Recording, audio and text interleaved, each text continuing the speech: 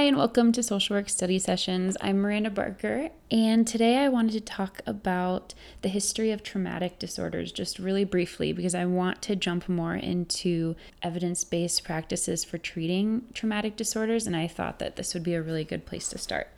So this last semester, I read a book called Trauma and Recovery by Judith Herman, which I highly recommend. It was really eye-opening and just really fantastic, and this book starts by talking about the history of traumatic disorders. So most of the information that I'm going to talk about in this short podcast will be from Judith Herman's book.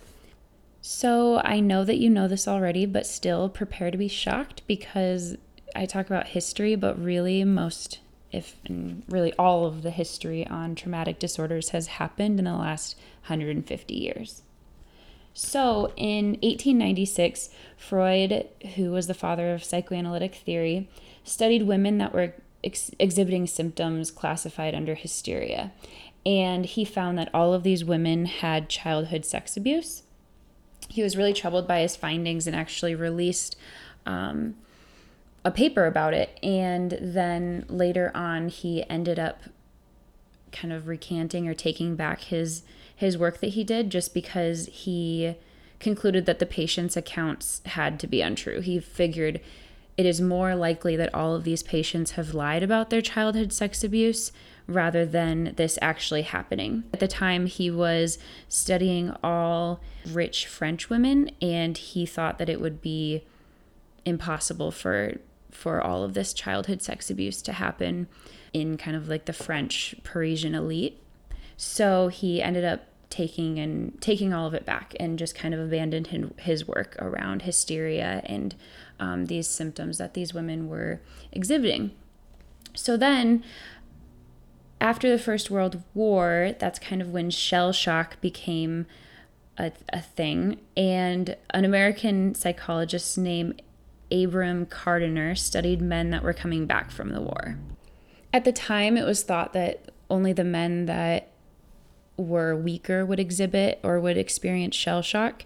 And after Kardiner's work, it was recognized for the first time that any man could break down under these circumstances, and that these symptoms could be predicted in direct proportion to the severity of the combat exposure that these soldiers went through. He also found that the strongest protection against the psychological breakdown was the morale and the leadership of the soldiers' unit.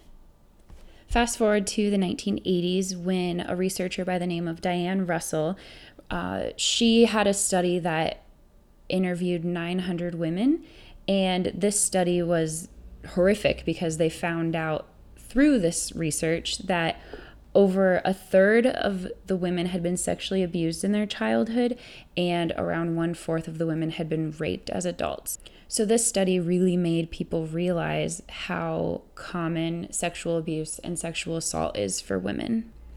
And in 1972, a psychiatric nurse, Ann Burgess, and a sociologist named Linda Holstrom decided that they wanted to do their own research on women who have been raped and some of the symptoms that they might exhibit. And so they were living in Boston at the time, and there was a prominent hospital in Boston, and these women were just effectively on call for a year straight at this hospital. So any time of day, any time of night, if the hospital had a rape victim come into the emergency room or come in for care, then one of these women would be called. Herman wrote that these researchers saw 92 women and 37 children in that 1 year, and the researchers, Linda and Anne, they observed a pattern of psychological reactions, and they started calling these symptoms in this pattern rape trauma syndrome. They said that a lot of the women that they interviewed really viewed the rape as a life-threatening event where they were fearing death or mutilation during the assault. And then after the rape, a lot of the victims complained of insomnia, nausea, startle responses, nightmares, dissociative and numbing symptoms. And so when I read that first, I was struck because those are exactly the symptoms for what we know as post-traumatic stress disorder today. So this focus on rape of women and children in this study later led to kind of like the rediscovery and the shifted focus of abuse and sexual abuse of children.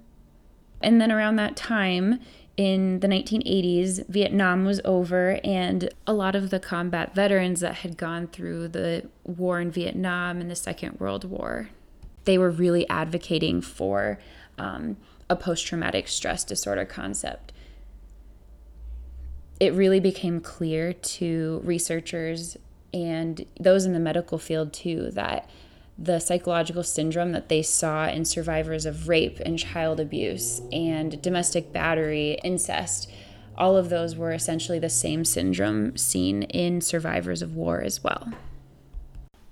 So today we know that there are two different types of trauma. There is kind of simple or single incident trauma, where that might be like a car accident or a tornado or, something like that happens, where it's like you have a relatively normal life, but then you have this single isolated event that occurs.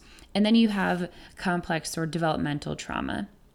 So this is more like child abuse, so like an environment of maltreatment or neglect. It's ongoing, it's unrelenting, and it's chronic. One thing that I found really interesting from Herman's book is when she's talking about chronic trauma, she says that chronically traumatized people no longer have a baseline of physical calm or comfort. And so over time, they have just developed this survival mentality and this feeling of constantly being hyper aroused. All right, let's talk a little bit about some DSM diagnoses for post-traumatic stress disorder. I'm not going to go into the symptoms for PTSD, but I do want to talk about some differential diagnoses really briefly for the purpose of studying for the board exam. So you've got adjustment disorders, and that can be diagnosed when the patient has experienced a stressful event, but maybe does not meet criteria for PTSD. You also have acute stress disorder, and that is when a patient does meet all of the criterion for PTSD, but has only been exhibiting symptoms for between 3 days to 1 month. One other thing to keep in mind, especially if you're working with children that have been abused or are in foster care, we see the diagnosis of ADHD being thrown around a lot. And I think that a lot of the symptoms between anxiety disorders and PTSD and ADHD really overlap, as well as with depression. And so I think that when children are being diagnosed with ADHD, a lot of times it's really just kind of them exhibiting symptoms of a trauma response.